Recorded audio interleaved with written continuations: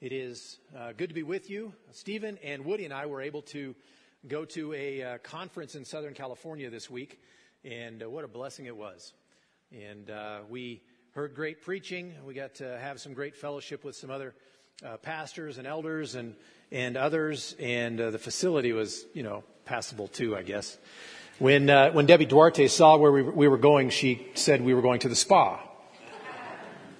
Turns out we went to the spa. So, it was a beautiful facility. It was a wonderful opportunity for us and encouraging. And somehow Stephen and I worked it out so that Woody had to drive both directions. So we napped and whatnot. And well, I napped. Stephen didn't nap. He's a good companion. But we had a great time. But it's good to be home. It's good to be back with you this week. And we will continue going through Romans chapter 5. And so if you take your Bible, turn to Romans 5. This morning's message is on verses 6 through 11, but in preparation for that, I want to go back and kind of build up speed again. Let's start from chapter 5 and verse 1. Therefore, since we have been justified by faith, we have peace with God through our Lord Jesus Christ. Through him, we have also obtained access by faith into this grace in which we stand, and we rejoice in hope of the glory of God. Not only that, but we rejoice in our sufferings, knowing that suffering produces endurance, and endurance produces character. Character produces hope, and hope does not put us to shame, because God's love has been poured into our hearts through the Holy Spirit who has been given to us. For while we were still weak, at the right time Christ died for the ungodly. For one will scarcely die for a righteous person, though perhaps for a good person one would dare even to die. But God shows his love for us in that while we were still sinners, Christ died for us. Since, therefore, we have now been justified by his blood, much more shall we be saved by him from the wrath of God. For if, while we were enemies, we were reconciled to God by the death of his Son, much more, now that we are reconciled, shall we be saved by his life. More than that, we also rejoice in God through our Lord Jesus Christ, through whom we have now received reconciliation. Let's pray.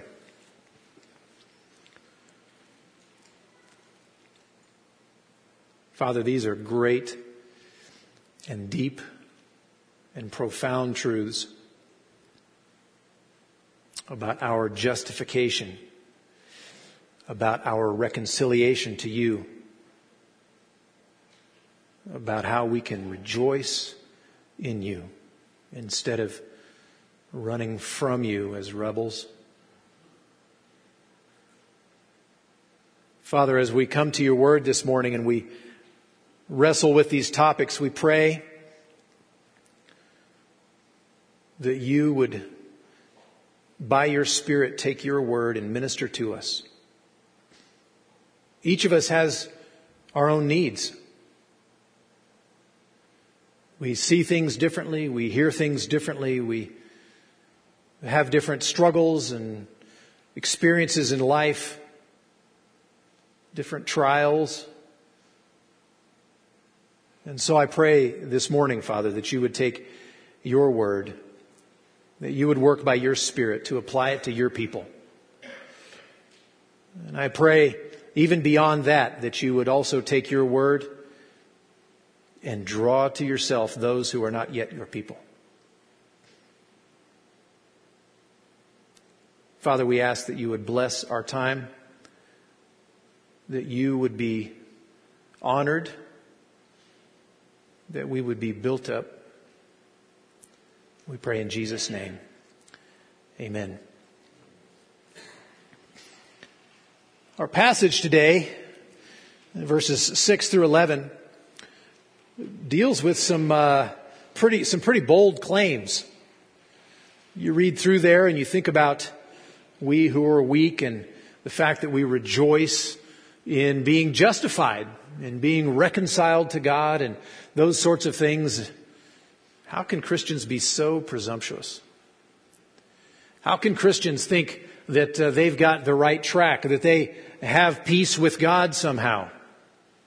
How can they be so presumptuous? Or maybe Christians are foolhardy to hope in some future deliverance, that God is going to deal with our sins in such a way that we ourselves will not answer for them and have to pay that penalty. How can Christians be so presumptuous? Well, our passage here today digs into that question. And we're going to spend just a few minutes talking about how it is that these things can be true. And Paul starts off talking about the reality of God's love, and it is some reality. Verse 6, for while we were still weak, at the right time Christ died for the ungodly. For one will scarcely die for a righteous person, though perhaps for a good person one would dare even to die. But God shows his love for us in that while we were still sinners, Christ died for us. The reality of God's love shows us that Christ came for the helpless. First of all, he came for the helpless while we were weak at the right time. While we were still weak, we were helpless. We were unable to save ourselves. We didn't have the strength. It was beyond our abilities. And the illustration is often used of a person standing on the shore, looking at the Pacific Ocean, standing on the edge of California, looking out west and trying to leap to Hawaii, for example. Well, that's ridiculous. I'm not all that great at geography, but it's probably not going to happen. We don't have the strength. Can't happen. You can leap a little ways and you're going to be wet very soon, right? But that's the illustration that's used, that we're too weak. We don't have the capacity, and pleasing God, living up to God's standard, is that hard.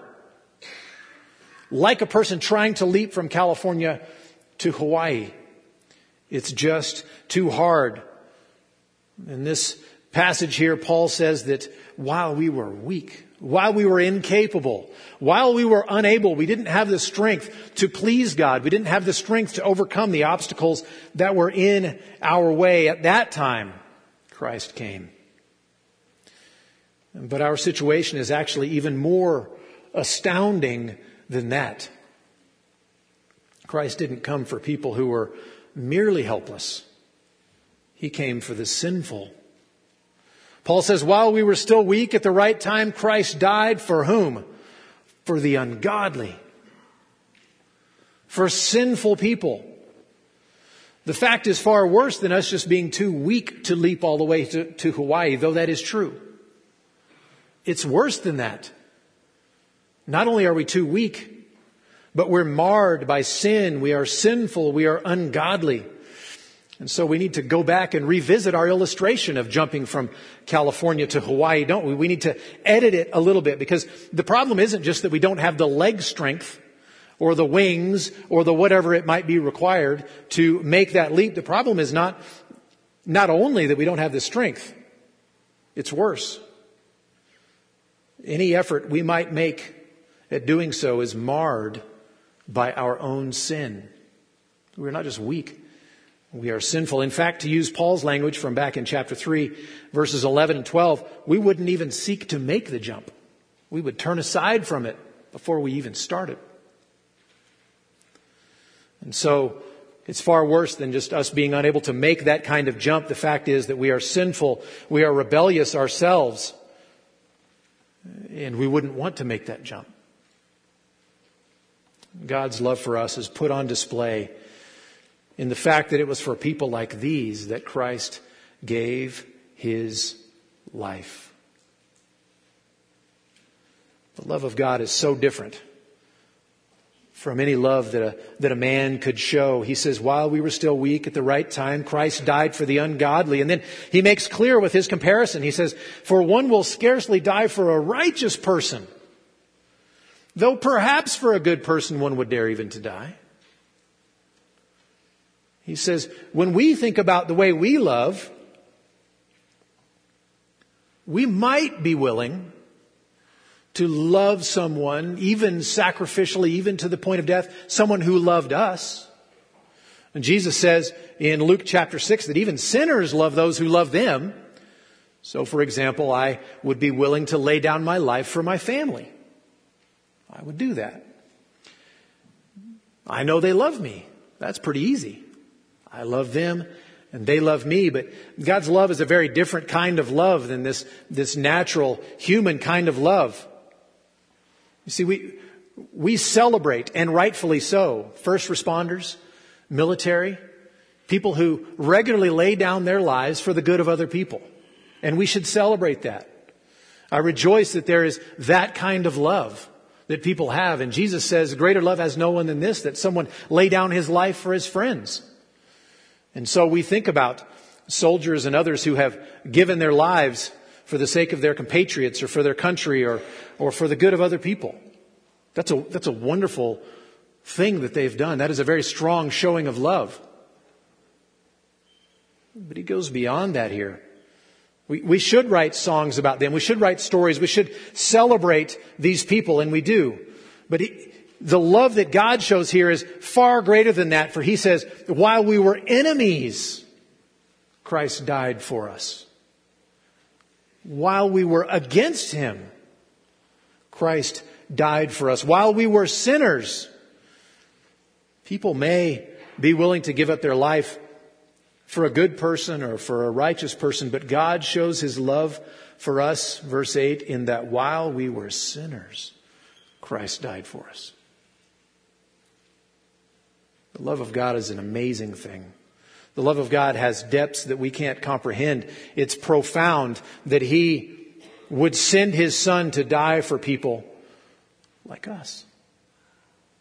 Not just people who are too weak to make the jump, but people who are rebels in heart and wouldn't even want to make the jump. For those people, he sent his son. And we continue on, verses 9 and 10, where we read about resurrection and the wrath of God. Paul continues on. Since, therefore, we have now been justified by his blood, much more shall we be saved by him from the wrath of God. For if while we were enemies, we were reconciled to God by the death of his son, much more now that we are reconciled, shall we be saved by his life. He begins by talking about those who have been justified. Those who have been justified. We've talked about this at some length because Paul has talked about it at some length, but the word justified, justification is courtroom language. It's a legal case that has been brought. And this is the language that he's been developing all the way from the middle of chapter 3 until the present. He's been talking about justification and what it's like. How can a sinful person like me be declared righteous before God? You see, righteous, almighty, holy God created us. And since he's our creator, we owe him our obedience, but we've done the opposite.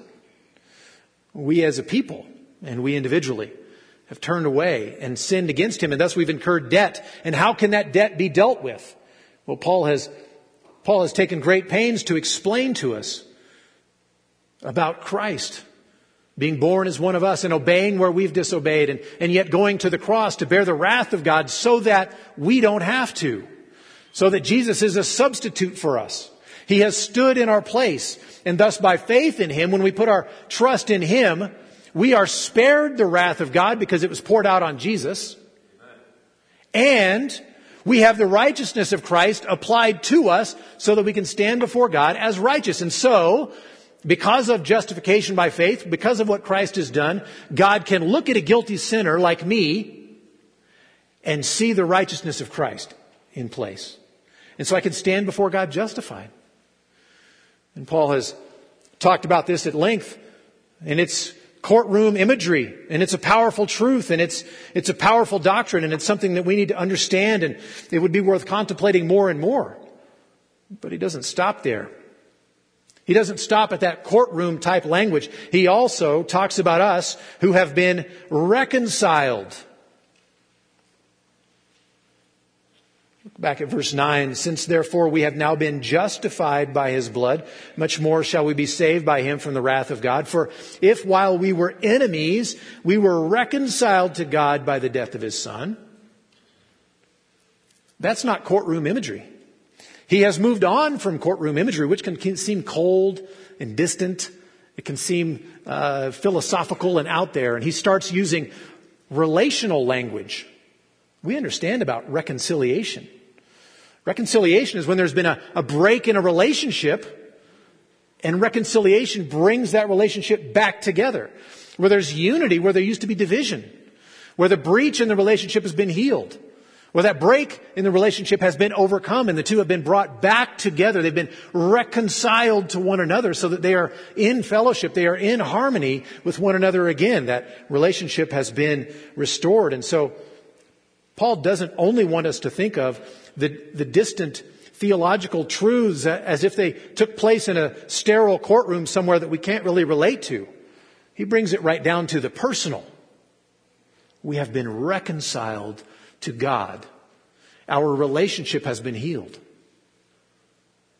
Think in your own life about relationships that have been strained. Maybe they've been broken. Maybe there's been a breach enter into your relationship for one reason or another. It might have been your fault. It might have been the other person's fault. It might have been just some weird circumstance that caused disunity, caused a break in that relationship, and you needed reconciliation. Well, that's very relational. There's nothing philosophical about that. That's not just pure theology that someone wrote about in a book somewhere. We understand reconciliation because we understand broken relationship, because we have broken relationships.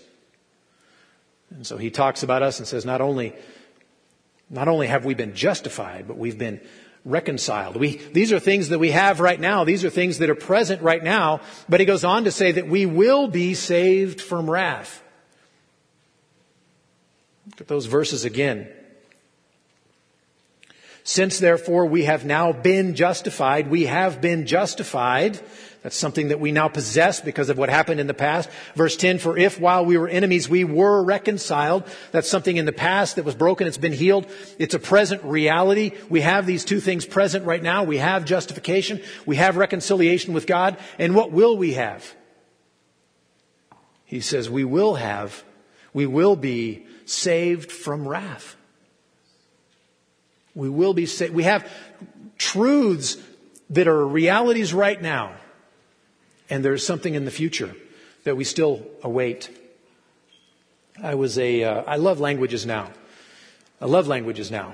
But when I was in high school, I did not love languages. English was an exception, So, yes, that's right. Foreign languages. I took French. I took 4 years of French. Spanish would have been entirely too helpful. I didn't want to go that route. I took French because, I thought it was cool. But I didn't learn a thing. All right. I have a very good ability to cram information. I can stuff information in this brain that will last about 24 hours and then it's gone. And so the result was 4 years of French. I got A's all along. I don't speak a word of French. I speak far more Spanish, and I've been to Spain for 1 week and Mexico for 2 weeks, and my Spanish ability far outstrips my French ability. But because I was able to shove information, I was able to cram very well vocabulary. I could stick it in, and then it would evaporate after a while, but I had enough time to pass the test. Well, imagine, this did not happen, praise the Lord, but imagine if, a French student like me, who was really good at cramming and never learned the language, imagine if the final is upcoming. My senior year, last day of school, final, and it's going to be a conversation in French. You can't cram a conversation. You can't learn French fast enough to be able to prepare for a conversation given a week's time. But imagine that a final is upcoming and a student like me who knows no French has this final and hears that it's going to be oral. We're going to have to talk and have a conversation with my teacher. That's bad news, right? That's bad news. I'm glad this didn't happen. I'm so glad. But imagine that texting existed back in 1992 and it didn't. But imagine that I got a text like the day of the test saying, hey, the final has been postponed until tomorrow. Right? I'm going to rejoice and I'm going to be super happy until I realize that tomorrow is still coming. The day of reckoning is still on its way, and I do not have enough time to cram the whole French language in my brain. Right? That would be a little bit what it would be like if we had reconciliation now, justification now, and yet judgment for our sin, condemnation still loomed. That would be awful. That would be awful that, I got a reprieve for, a certain period of time from this test. I don't have to face it yet. But in the future I will. In the future I'll have to deal with my sin. And in the future I will have to pay the penalty that I've incurred. The wrath of God righteously poured out upon me. That would be awful. But listen to what he says. Verse 10, if while we were enemies, we were reconciled to God by the death of his Son, much more, now that we are reconciled, shall we be saved by his life. Or as he says in verse 9, much more shall we be saved by him from the wrath of God. He says, not only do you have justification, not only, Christian, do you have reconciliation with God, but because you have those things, and guaranteed by the fact that you have those things, you will be saved by him from the wrath of God. There is no logical break in there. There's no disconnect. For the one who has justification, for the one who has been reconciled to God, he will be saved from the wrath of God. Which, by the way, argues strongly against the doctrine that we can lose our salvation. Argues strongly against the notion that a person can be reconciled to God, can be justified before God, and yet somehow give that up, whether through severe enough sin or a loss of faith. What that would be saying is that a person can be justified, a person can be reconciled to God and face the wrath of God. And what did Paul say? What does Paul say in this verse about that?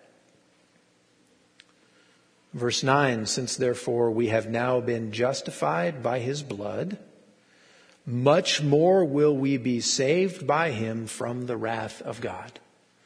Those who have been justified by his blood will be saved by him from the wrath of God. There's a one-to-one correspondence. There is no break in the logic here. Paul's logic will not allow for someone to be justified and yet face the wrath of God for their own sin. The gospel won't allow for someone to be justified in Christ and yet somehow face the wrath of God for their own sin. The gospel says that the wrath of God that we deserve because of our sin for the person who's been justified has been poured out on Christ himself and paid for. The person has been justified and will be saved by him from the wrath of God to come. And he continues, because that's not enough. As if that weren't enough, he continues in verse 11. More than that, we also rejoice in God through our Lord Jesus Christ, through whom we have now received reconciliation. He says, first of all, having received salvation, in this language that he's using of justification, of reconciliation, of this courtroom picture of a person being justified before God because of what Christ has done and because of us being united to him by faith, and thus righteousness is ours because Christ did righteousness, and our penalty has been poured on Christ because he bore the wrath of God there. That justification is ours, and that reconciliation, we have been reconciled to God by the death of his Son. We've been brought back into fellowship with God by the death of his Son. That salvation is something that we have. And he says, secondly, that salvation is through Christ alone. There is no other way. We've been reconciled to God by the death of his Son. More than that, we also rejoice in God through our Lord Jesus Christ, through whom we have now received reconciliation. It's through Christ alone that those things are even possible. How can sinners like us be brought into relationship, brought into right relationship with God, it's only through Christ. There is no other way. We don't stand on the beach in California looking towards Hawaii and try our hardest and make it. That doesn't even happen. That's not even possible. But in Christ alone, Christ whose obedience was perfect, and Christ whose death on the cross was fully atoning, by means of that can we stand before God righteous in Him. By that means alone can we have this salvation. And so the great hymn says, my hope is built on nothing less than Jesus' blood and righteousness. I dare not trust the sweetest frame, but wholly lean on Jesus' name. On Christ, the solid rock, I stand. All other ground is sinking sand.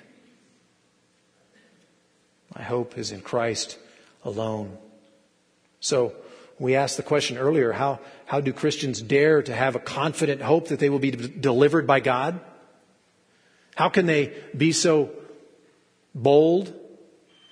Well, because of the destiny-altering love that He has shown us in Christ, who died for the weak and sinful, and did so to reconcile us to God Himself, did so to deliver us from the wrath of God. And so, Christian, that's how we can dare to hope, because of His love demonstrated clearly for us in the life and death and resurrection of Christ. That's why we have that hope. And the result is that now we rejoice in God. More than that, we also rejoice in God through our Lord Jesus Christ. The goal of salvation is not just that we escape hell. It's not only that we escape judgment. It's not only that we would no longer bear the wrath of God, that we would no longer be sentenced to eternity in hell. The goal of salvation is that we be brought into right relationship with God. So the Westminster Shorter Catechism begins with the question, what is the chief end of man? And the answer is, man's chief end is to glorify God and enjoy Him forever. That requires being united with Him. That requires rejoicing in Him. That involves us giving Him glory for what He has done for saving us in Christ.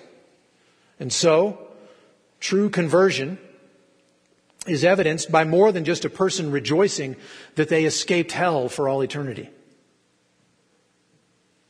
True conversion is evidenced by a person rejoicing to know and be known by God. Rejoicing to be rightly related to God. It's evidenced by rejoicing in God and glorying in His presence. And so the psalmist can say in Psalm 16, if you don't know this verse, you should memorize it. Psalm 16 and verse 11, you make known to me the path of life. In your presence there is fullness of joy. At your right hand are pleasures forevermore. That's what it means to be rightly related to God. Not just having dodged a bullet, but being rightly related to our Maker. Think of marriage for a second.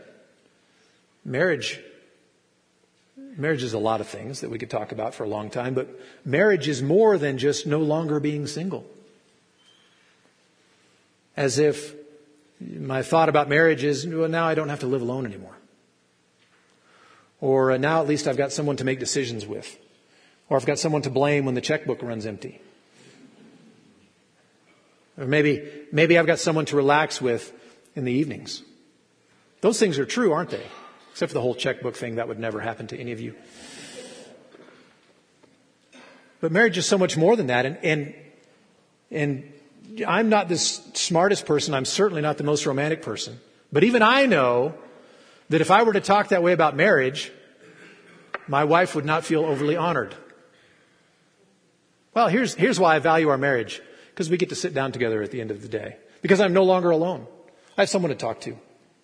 Those things are true and they're wonderful, but what is fabulous about marriage and what would be honoring to my wife is to rejoice that I'm married to my wife. Because I value her. I value that relationship. And a lot of negative things have been removed because we are together. But those aren't the things I focus on. Those aren't the things we write poetry about, for those of you who write poetry, which is not me. We rejoice in our relationship. We rejoice in our spouse. We rejoice in being rightly related to our spouse. We would never talk in terms like we often do about salvation. What does it mean to be saved? I'm headed to heaven instead of hell. I don't have to bear the wrath of God for my sin anymore. I don't have to live in darkness anymore. Those things are true. Those things are true, but if that's your testimony about what it means to be saved, you need to look at the flip side. You need to look at the side that Paul is talking about. All these things are true: justification, reconciliation, and more than that, we rejoice in God through our Lord Jesus Christ. Far from being enemies who have been spared the chopping block, far from those who have just barely escaped, we have a relationship with God where we rejoice that we get to be in Him, that we get to know Him. We are saved for so much more than just escaping the negative. The Christian is saved for right relationship with God. And so the question for us this morning is, do you spend more time and energy and thought celebrating your release from hell or your entrance into the presence of God? Do you rejoice more in what you've been saved from, consequences for your sin, eternal punishment, or in what you've been saved for, a right relationship with God? The believer has been freed from condemnation, and we should rejoice in that fact. Those negative things have been removed. Those things have been dealt with, and we rejoice in those things, and that is not the heart of our rejoicing. The heart of our rejoicing is that we, rebels though we were, have been reconciled to God, our Maker. We can call Him Father, and we have that relationship with Him. That we know Him personally because He's made Himself known to us, and He's made us acceptable to Himself in Christ. And so we rejoice in God. We rejoice in God that we get to know Him. That we get to be His child. We get to be known by Him. He says more than that. More than just having been freed from the condemnation that we deserve because of our sin. More than just having been reconciled to Him as if we would be punished on the outside. More than that, we also rejoice in God through our Lord Jesus Christ. And so, church, let's rejoice in God. When you think about your salvation, when you think about Christ, which should be all the time, rejoice in God that you know Him, that He is your Father, that you've been taken from a place of enmity with Him and you've been reconciled to a right relationship with the God with whom we were created to have intimacy. And He has brought you into that place of intimacy. And so the result of salvation is not only that we escape hell, but it's that we get to be united with our Father. We get to know Him. And so that's the encouragement for us this morning, that perhaps we've thought about what it means to be a Christian mostly in terms of what I've escaped from. Let's think about what we have been saved for. That we have such a relationship with Him that we're not like the disobedient kids that barely made it into the room, but we're just standing over in the corner lest He gaze at us and find out that we've done wrong. We have been brought into the presence of God by the ministry of Christ. And we have peace with Him. And we rejoice in knowing God, our Savior. Let's pray. Father, what a blessing. What a blessing to know that not just legal requirements have been met, though they have been met. What a blessing it is to know that not only have penalties been removed, penalties that we fully deserve because of our sin, because of our rebellion against You. Not only those things, not only have those negative things been removed. In Christ they have been removed for the Christian.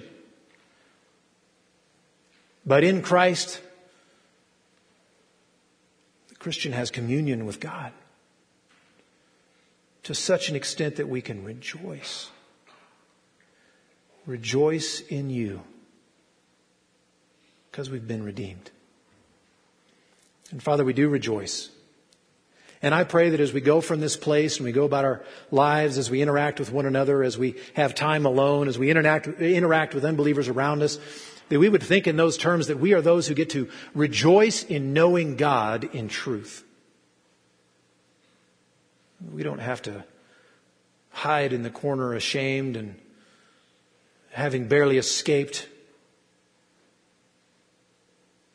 We get to call you Father. Father, I pray that you would take this message of the gospel, that you would drive it home into the hearts of some this morning who don't know you, that you would call them to yourself, that they would bow the knee, that they would find peace with God in Jesus Christ. Do that this morning, we pray. In Jesus' name. Revelation 5 says, "Worthy is the Lamb who was slain to receive power and wealth and wisdom and might and honor and glory and blessing. To him who sits on the throne and to the Lamb be blessing and honor and glory and might forever and ever." And we get to rejoice in that God. May God bless you. If you want to pray with someone, there will be a family up here to pray. Otherwise, you are dismissed.